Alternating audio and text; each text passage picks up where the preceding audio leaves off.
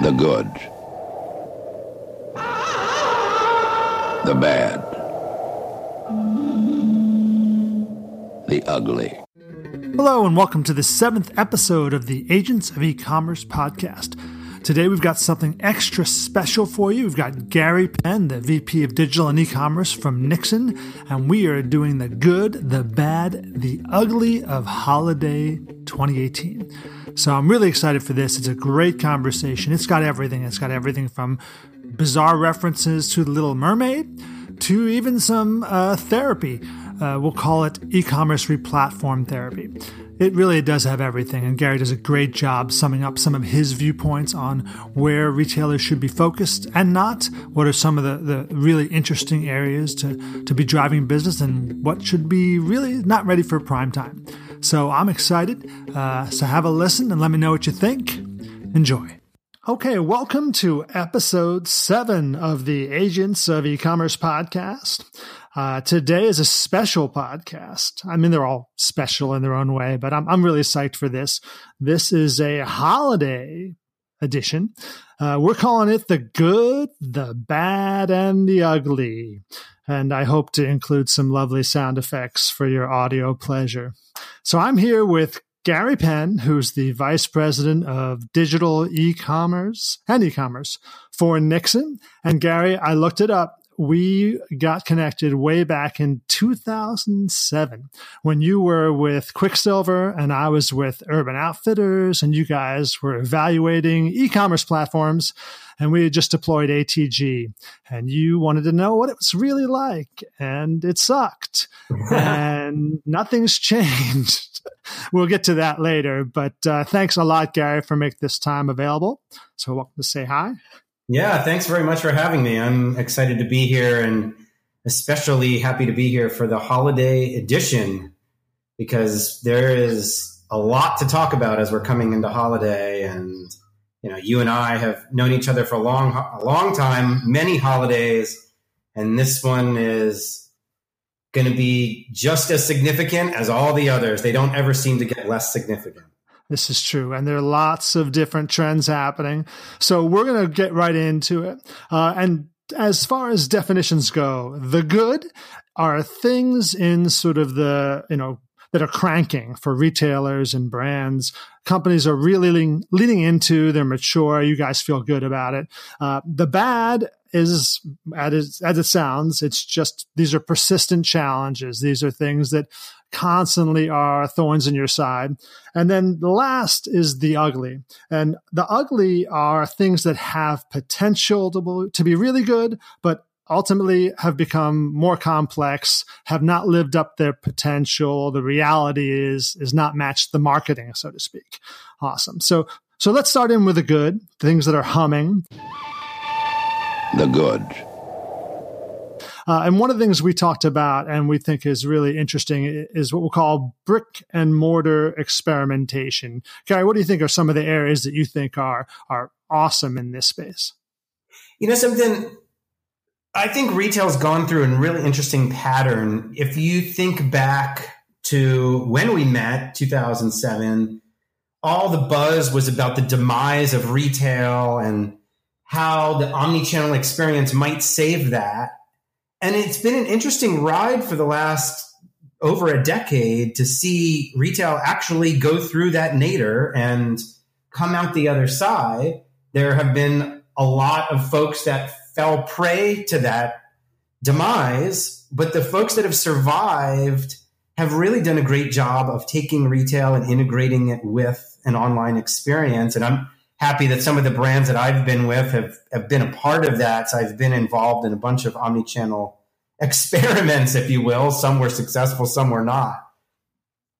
But it's interesting to see as we near 2018 into 2019 that some of these brands have embraced the Amazon phenomenon. They understand that consumer behavior has shifted to online. And so they're doing interesting things within their own environment to drive the omnichannel experience in a bigger way.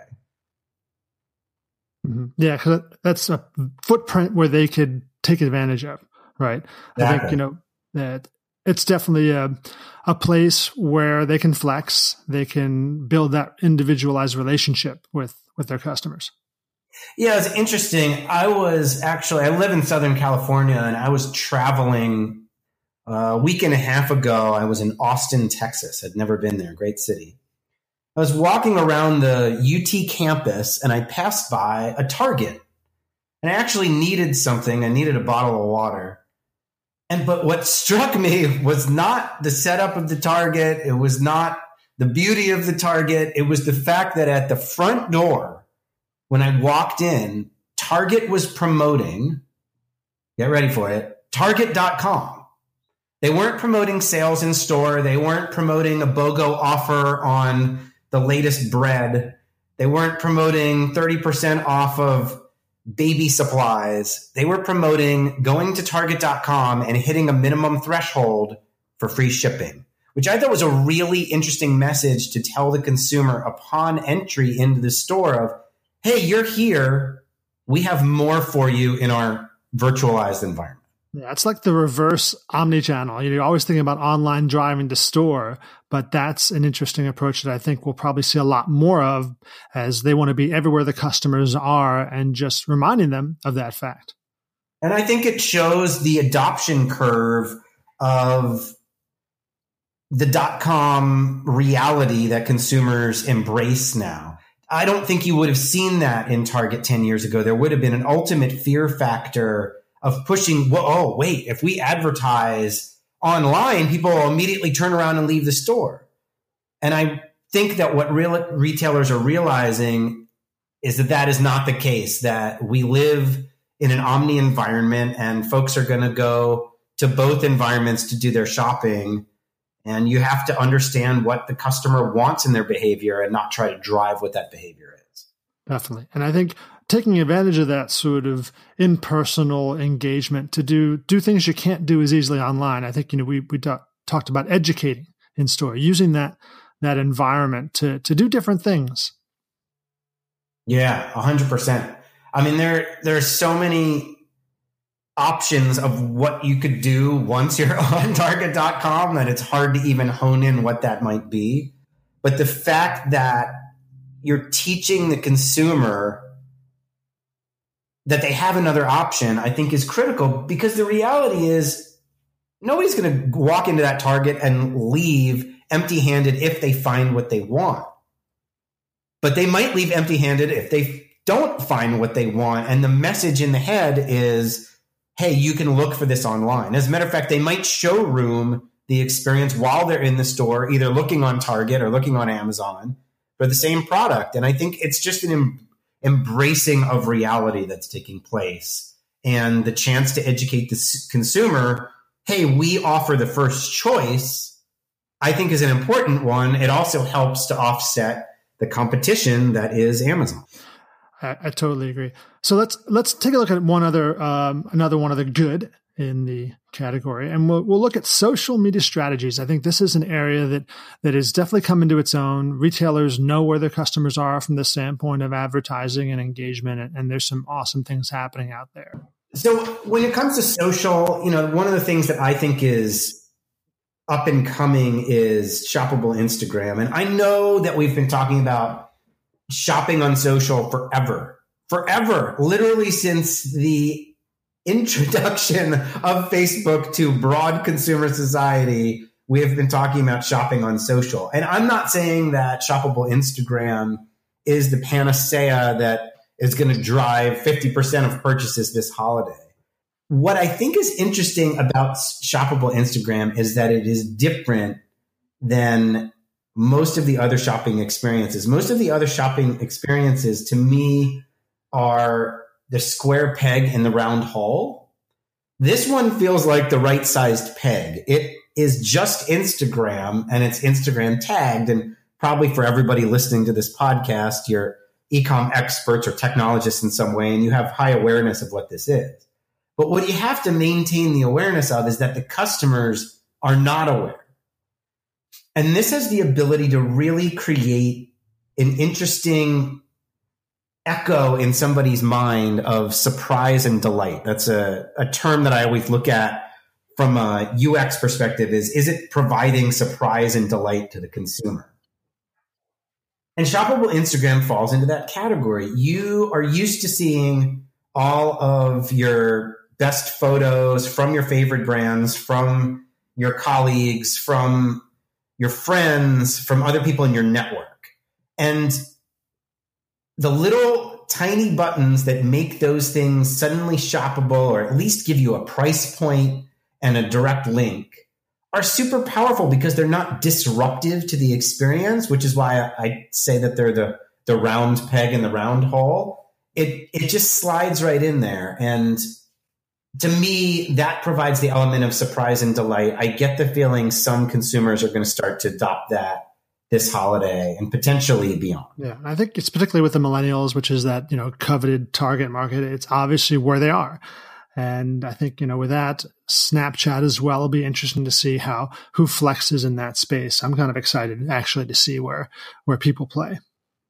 Yeah, Snap's another interesting one. I admit that I'm too old for Snapchat in terms of my longer term plans, but I know that it's out there and I know that it creates surprise and delight. It's a unique concept and we need to embrace those things in the guise of, we might know what it does, but when the consumer adoption starts, that's when you really see the surprise and delight start to pop up. Yeah. And a holiday is the perfect time. Definitely. I do Snap because it's essentially the only way I can communicate with my kids. They seem to pay attention to that. Although I do it wrong. I don't know how it's possible to do it wrong, but whatever I'm doing it wrong. So it's so easy to do anything in technology wrong. In the eyes of your children. Indeed. Yeah. Awesome. So lastly, and this is an area that's close to my heart, really it's about just getting out there and trying something different, new, testing, adapting, really looking at ways to enhance and evolve what you're already doing, right? Yeah. So I'm filled with interesting philosophies today. One of them is surprise and delight. The other one around testing is something that I've been touting for e-com teams and folks that I've worked with for over a decade now. And that is the following. If it's not going to screw things up, do it. It's the do no harm policy. And I believe do no harm in digital is really, really critical to embrace. If you're not going to bring down the site, if you're not going to break checkout, most of the things that people are doing, everybody's thinking about on a really, really deep level.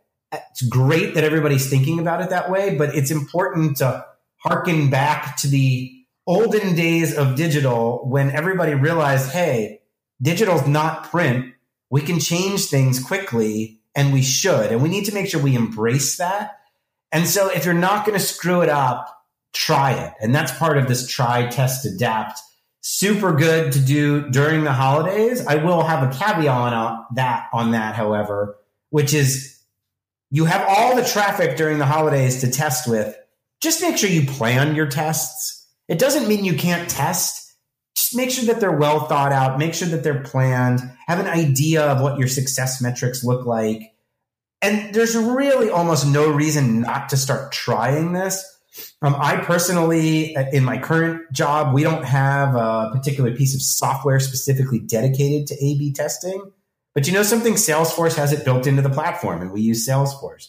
So it doesn't have to be the most powerful piece of software on the planet specifically dedicated to A/B testing. Google offers a free tool. Go out and try it. You will learn something just in trying. It will be enough learning to try something else, and that will be enough learning to try something else. And as you start to mature in your practice of what an A/B and multivariate testing strategy would look like, okay, now maybe you're ready to go out and purchase that piece of software that does something with all the bells and whistles. Yeah, good advice. I think it's also a way to think about your pressure testing, your culture and your organization, because once you open up that box, I think you'll see where you really view your company and what they're willing to do to try to drive versus reservation to do so. And I think nowadays you just have to be willing to step out and try something new, particularly if you're able to your point, sort of limit your losses. Yeah, 100%. I think a lot of the hesitation to A/B test at the beginning of any organization's start into a program is lack of resources to be able to accomplish the A and the B. It's literally twice as much work. And so to be able to look at this and say, how am I going to do this? Well, you could start off with maybe testing a piece of content that you had already run, but you're going to run a second time in a different order. That in and of itself is a valid A/B test. And if you know the success metric you're looking for, you might be able to get something out of it. Awesome. All right. Well, we will now take that and leave the good. And it's time to move on to The bad. Oh, the bad. Again, the bad. These are the persistent challenges, the thorn in your side, the pain that keeps you up at night. It's tough. And this is the time of year where some of those views of what could be good really turn into the bad. I think let's start with the first one here. Let's just go right at it. VR, AR, virtual reality, augmented reality. Why is this bad? I think VR and AR have potential to be amazing, right? And all of these buzzword technologies, including omnichannel from 10 years ago, have the potential to be amazing.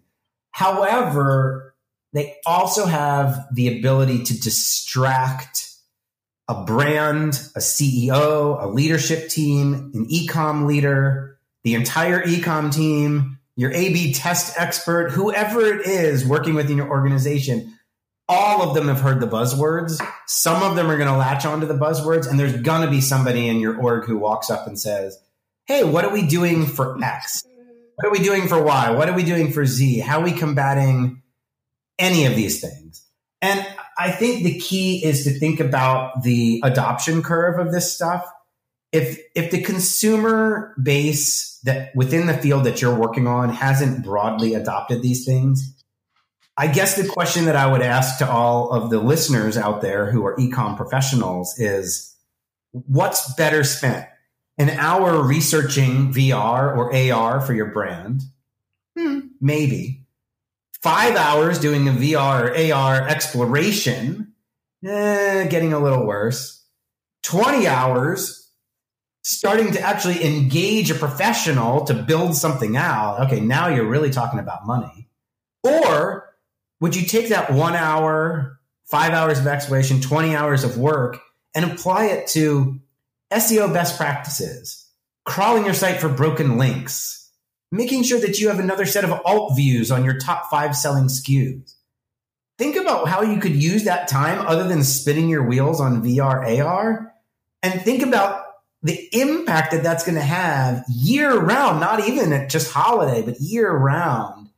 And I think it makes the choice pretty clear. It's all about focus. And a lot of these buzz terms, VR and AR included, can distract your focus. Good point. They're very sexy. But I always think about the right tool for the job. And by the job, what is it you really need to do for your customer? Are they looking for this? If not, you have to just rethink it. Yeah. And I think, again, that if your brand is a brand that is selling something that could be driven by these technologies, by all means, spend the hour, spend the 2 hours, talk to some of your trusted vendors, talk to developers that are out there, talk to mom and pop shops that might be on the cutting edge, and find out if this is right for you. It might be. I just wouldn't dive in too deep when there's so many other fish to fry. True that. All right. Next on the bad list, the naughty list, I guess, since this is the holiday, is the race to the bottom on pricing. I call this sort of promotional insanity as well. I mean, it's out there. It's really a year-round problem, but it's going to be bad this holiday. You just know it's coming. So what do you do about that? How do you deal with it? How do you change? Oh man, I mean, the race to bottom on pricing is eternal. And what's interesting is, for a long time, the blame for the race to the bottom was pretty much on Amazon. And I think it's interesting that Amazon, I think we'll talk about a little bit later, and the marketplaces in general aren't necessarily, I wouldn't loop them in the bad category. I think they're maybe in the ugly category, in that we're all still trying to figure out the exact best way to deal with this as large brands. But the reality is that Amazon's own mission statement is to be the world's best consumer goods company. And nowhere in that mission statement do they want to be the cheapest. And if you crawl Amazon for 10 of your favorite products, they might be the cheapest on 8, but they're probably not the cheapest on 10. If you really want the cheapest, you start to get into coupon cutting sites and eBay and all kinds of different outlets that really are a symptom of usually a company's own mismanagement of inventory or distribution, of which I've been involved many times throughout my career. And it's tough to fight that off, but it is in the bad category. It's out there. Almost all brands face this at some point during the life cycle of the company. And something worse than distribution challenges, which lead to price wars, is discounting wars. You see this in the folks like, I remember Gap maybe 5 to 7 years ago, during kind of post-recession era, there was a huge fight to the bottom on these Black Friday discounts. And I remember watching Banana Republic and Gap.com go 50 off the store and thinking to myself, man, somebody out there, some e-com professional now has to comp this every single year for the rest of eternity, unless the executive team says, hey, we don't need you to comp that anymore. And good luck with that with a public company. So the race to the bottom it's tough. And to some degree, you're fighting what's been already written historically. It's already in the annals of history. So you got to do your best throughout the rest of the year to hang on to a tight distribution model, to not undercut on price, to not be a pure play discounter, and try to stand out from the pack. Yeah, I think another approach too that we look at is trying to discount, but very selectively, to those customers that you really want to cultivate this time of year. Target. So that's another angle on it too. It's not going to go away, but you definitely want to make sure you're making the most of that investment. 100%. If you can personalize in any way, shape, or form, it's a great way to try to avoid this. And it avoids the race to the bottom for everybody, because maybe it is the race to the bottom, but at least it's for a select segment. Awesome. All right. So the last on the bad list is, we just generally call it support. Customer support in general. And this has some potential too, and maybe this will be a great transition into the ugly. But Gary, let us know what your feelings are currently at the state of sort of customer support, because in the needs around holidays, support goes out the roof. I just saw a study from Zendesk that found that for retailers, your support costs, your needs can go up as much as 42%. Which is pretty amazing. I mean, you could see how that happens with all the shipping questions, but the pressure to make sure that those orders go through happen. What are your feelings on that? I've had the great fortune to run customer service teams in my career, and I can tell you this: when I first started running the teams, I am the first person to raise my hand and admit that I did not listen enough. Which is just my own stupidity, because you're not listening to folks on the front lines talking to your customers. It's the equivalent of being able to talk to associates in your retail store every day and get really direct feedback, but specifically about your .com. And so we all know that based on that stat, customer needs rise during the holidays. I think the reason we lump this in with the bad is not because customer service is bad. Customer service is the ultimate in good. It's keeping up with the demands of what the customer needs that's bad. Because the reality is the technology in customer service is moving at a pretty rapid clip these days. It's moving a lot faster than it has in the last 10 years. So maybe it's just the way that the curve works, but the platforms tend to go first and then maybe customer service is following behind. I think for a long time, there was a misunderstanding of how to talk with customers on social. That seems to be getting better. I think most companies are now responding, being where the customer is on Facebook, on Twitter, wherever that might be. But where it gets complicated now is there's these chatbots out there. There's automation. There's technology that you want to drive.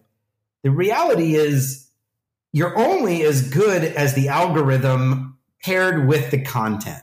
And taking the time to write all that content, well, there's 365 days in the year. If 60 of it's holiday, did you spend the other 295 days building content? Sorry, 305 days building content? I don't think so. I don't think most brands are spending 300 days tuning content for holiday. And so you get into something of a dilemma where you want to roll out this automation. You want to provide as much support as possible to keep up with this intense curve. And how do you do it? One of the ways that some of the platforms are enabling us to do it is by integration of technologies into the platform. So I was at a Salesforce conference a few months ago, and we were looking at Service Cloud, which is their customer service tool. And they're now enabling things like Apple Business Chat, which is a brand new technology. They're enabling service not over just online chat, but even further, taking it to a mobile freeing platform with service via SMS. And so when you start to look at these technologies, they're super customer centric. They are absolutely paired in with the best of the good. But what's bad is keeping up with it. And so support right at the moment, I think, is one of these adoption curve cycles where we're going to get to it, but it might not be for this holiday. Definitely. And one other technology you had mentioned to me previously that I thought was interesting. Can you speak a little bit about Apple Business Chat? That's something that I wasn't aware of, but obviously you've started to see that, and that's popping up in different places. Yeah, Apple Business Chat's an interesting one where you're basically separating your own personal chat run by Apple, i.e. iChat, from a business level version of that. And I know some of the hotels that Salesforce demoed have rolled these out. I don't know which ones in particular, but if you Google Apple Business Chat businesses, you will get a list of who has rolled it out so far. And it's a fascinating experience. I highly recommend trying it out. You can just jump on there with your iPhone and start to engage in a discussion that's completely separated from your personal chat. Interesting. Yeah, I'll put a link in there to that in the comments of this podcast for folks that want to check that out. So it's time. It's time for The ugly. Yeah, and I think it's important that we separate, right? The ugly isn't bad. It's ugly. Ugly's just ugly. It doesn't mean that it's bad. There are a lot of unattractive things out there that still function perfectly well. And people. And people, exactly. Lots and lots of them. So there's potential to be good in this category. It's just very complex. And so with the ugly, you have a puzzle that's maybe disassembled and you have to take the time to put it together. I think there's lots of things that fall in here. Maybe you want to start with something like marketplaces. Marketplaces are really complex. Back in the day, marketplaces were just eBay. And maybe there were some brands out there even trying to sell on Etsy when they were small. But now you have the likes of Amazon 3P, Amazon via Marketplace. That's just a beast. I mean, it's just absolutely dominated. And I'm sure there are a lot of ex-eBayers out there that just kind of shaking their heads right now because you look at what Amazon has done and you think, oh, if only everything could be that organized. But it's beyond there. It's into the Taobaos and Tmals and hitting up marketplaces globally. That's equally important if you're a global business. And so you can see how the strategy gets really complex because, okay, well, what if I'm already a brand selling on Amazon? And Amazon took an inventory position with us 5, 10 years ago, whenever it was. Well, that's 1P Amazon. Now you pair in 3P Amazon. And now you pair in, I want to sell Amazon Canada. And I have a small business thriving in the UK. Okay, well, now I'm on 3 different Amazon platforms times 2. So now I'm at 6. But I want a clearance strategy on eBay. You want it just in the US, or do you also want that for Canada? And it just goes and goes and goes. And I want to be where the people are in China. I mean, the argument that marketplace was a piece of the strategy was valid all the way back to 2010. The necessity that it's a piece of the strategy is absolutely there in 2018, because that's where the traffic is, and you have to be where the people are. I'm trying to remember the name of that song. I want to be where the people are. Whatever. Sorry, I shouldn't do that. No, definitely. And as a consumer, that's where you end up starting a lot of the journey. For you as a brand, you have a unique challenge opportunity to decide, which of these marketplaces can add you and associate your brand to, because there's a trade-off there as well. Yeah, 100%. The trade-off is deep and wide, and that's why it becomes part of the ugly, because there's no really quick solution to it. Most people's answer are, let's start in a domestic program where I understand the nature of the marketplace and take it from there. Gotcha. Okay, and I just remembered where that song was from. It's from The Little Mermaid, and now I'm totally embarrassed. I tried to sing a lyric from The Little Mermaid. Okay, I'll cut that out in post, or maybe I... That's clearly a good parent there. God. Anyway. Okay. So yeah, definitely marketplaces. We're not, I think those are some interesting angles that everyone needs to be aware of as you look at their impact on this holiday. Next is something that I know both of us have suffered with, see the potential of, but no one else has really executed. And that's the platform. And in this case, let's just say e-commerce platform, but there's so many platforms out there. We'll just zero in on that. And, we're in 2018 right now. It's holiday. Most companies are on the platform they're going to be on for holiday, or some are launching into holiday, which is not a good idea. But, where do we sit now in the platform space? Okay. So 10 years ago, I understand why replatform was the ugliest word for anybody in e-com. There's nothing easy about it. There was nothing fun about it. It usually involved a total top to bottom redesign. It involved UX work. And I want you to just think about that moment. For those of you that have been in the industry for 10 years or more. I'm trying to repress that moment, but go ahead. I'll go there. Well, wait. I think I have a way to make you feel better about it. This is like a therapy session all of a sudden. This is a therapy session because I got some news for you. Replatforming is not any easier. It's been 10 years and it's not any easier today. As a matter of fact, it's significantly worse, because back then, if you wanted a mobile site, you would use brand and you would run mobile.brand.com. You didn't even need to worry about scalability. Now you have to replatform. You have to find something that's scalable to mobile. Apple actually today released some new iPad Pros, and I think they're trying to have the second renaissance of iPads. So you still have to keep your tablet viewport in mind.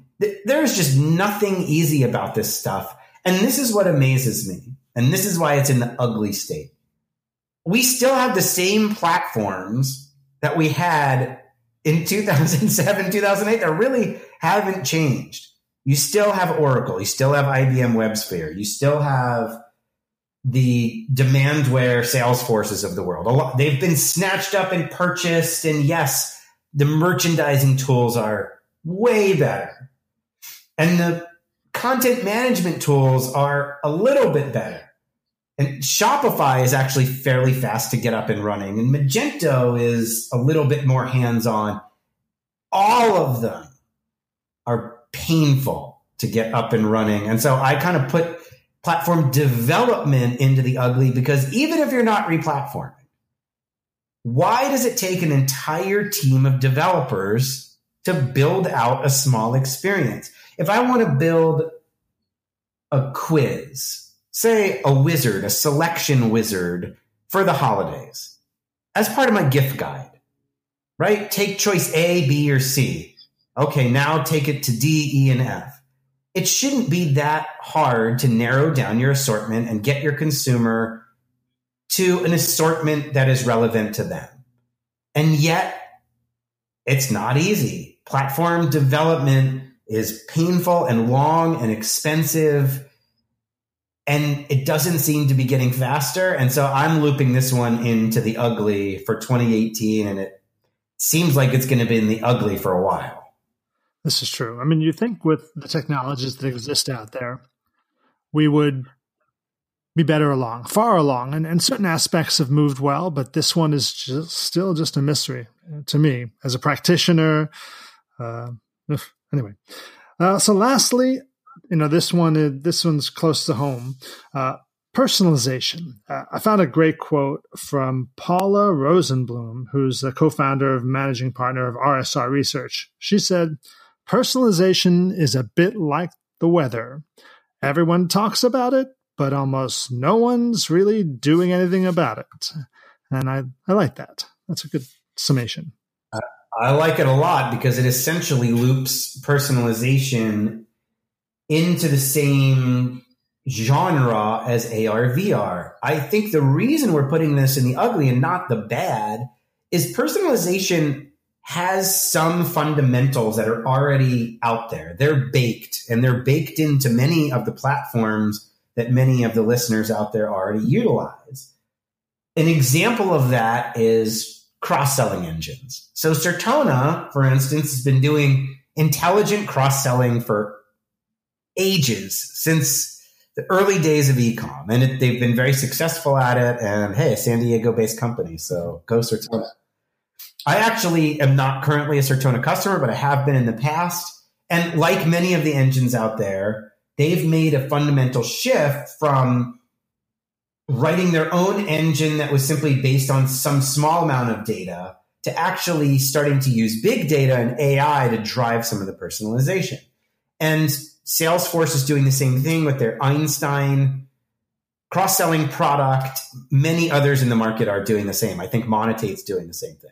So the shift toward AI within personalization, to me, is really interesting because it combines two buzzwords, AI and personalization, both of which in and of themselves could be dead ends, just like VR, AR, and a real time suck on your day.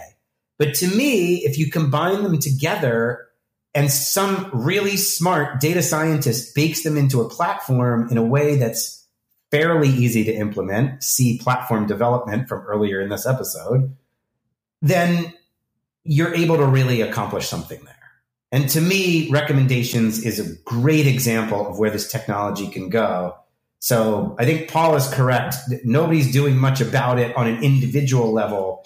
And so I think the vendors are starting to take it upon themselves to say, nobody's going to use this technology unless we make it approachable. And I think why recommendations work, and there are other tactics that work too, leveraging personalization, is one aspect is the data and another aspect is content, right? Data about the individuals, we're coming along there. It's about the content, and content with recommendations are product. You have those. That's easy. It's metadata now, but you have those products. So I look for personalization strategies that have, avoided the content problem, can leverage the data to do something unique to individuals. And those have come along. Like the offer platform that I'm involved with essentially just looks at personalized offers. That's just about a number. You can use all the data, the AI, the ML you want. You don't have to be held back by deciding what to say. And I think that's a big piece of what's holding back the true personalization nirvana we're trying to reach. Yeah, I think personally it's going to continue to be a buzzword until it's not. And I think proper segmentation strategies, recommendations that we've already talked about, the tools that your company develops. I think there are lots of good options out there in the market. And again, I come back to, don't try to research and do this stuff yourself. Don't try to come up with your own, hey, we're going to suddenly have a segmentation strategy. Well, does anybody in your company really know what that means? It'd be the equivalent of saying, we're going to start to build our own cross-selling engine. Well, you could, but somebody out there in a large company that's putting a lot of R&D dollars behind the effort is probably doing it in a little bit of a more efficient manner than you can internally. So take the time, if you are going to go down the personalization buzz path, take the time to do a little bit of research as to who's in the market, talk to your colleagues, network with people on LinkedIn, and then try to figure out what your next steps are. Awesome. Thanks, Gary. Well, that rounds out the ugly, which is a phrase I'm going to try to reuse because I like that now. But that also closes out our holiday edition of The Good, the Bad, and the Ugly with Gary Penn. Gary, thank you so much. Any parting words? I've had a great time. This is an awesome way to kind of rehash my thought process as we're coming into holiday. And for everybody that's out there listening, if you're catching this during holiday when it's going to air, take the time to breathe. Just make sure you take a step back and think about the fact that 60 days is not the entire year. It might be a good chunk of your business, but you've been spending lots of time ostensibly preparing for this time. So breathe. Try to enjoy it. Try to enjoy your team and your colleagues during this time of the year and not just have it be a total freak out time. This is what e-com's all about. This is the fun part. And some of you are diving into the ugly here. So we'd love to hear your stories about how you've turned that into the good. And then one last note, if anybody wants to follow me on LinkedIn, I would welcome you to follow me. I have a video series out there. So looking forward to touching base with many of you. Yeah, and I encourage you to check that out. Gary put some great content in there regularly. It's small, digestible chunks. I like that because I've got a very short attention span. Awesome. Thanks, Gary, a lot. And everyone, happy holidays. Thanks very much.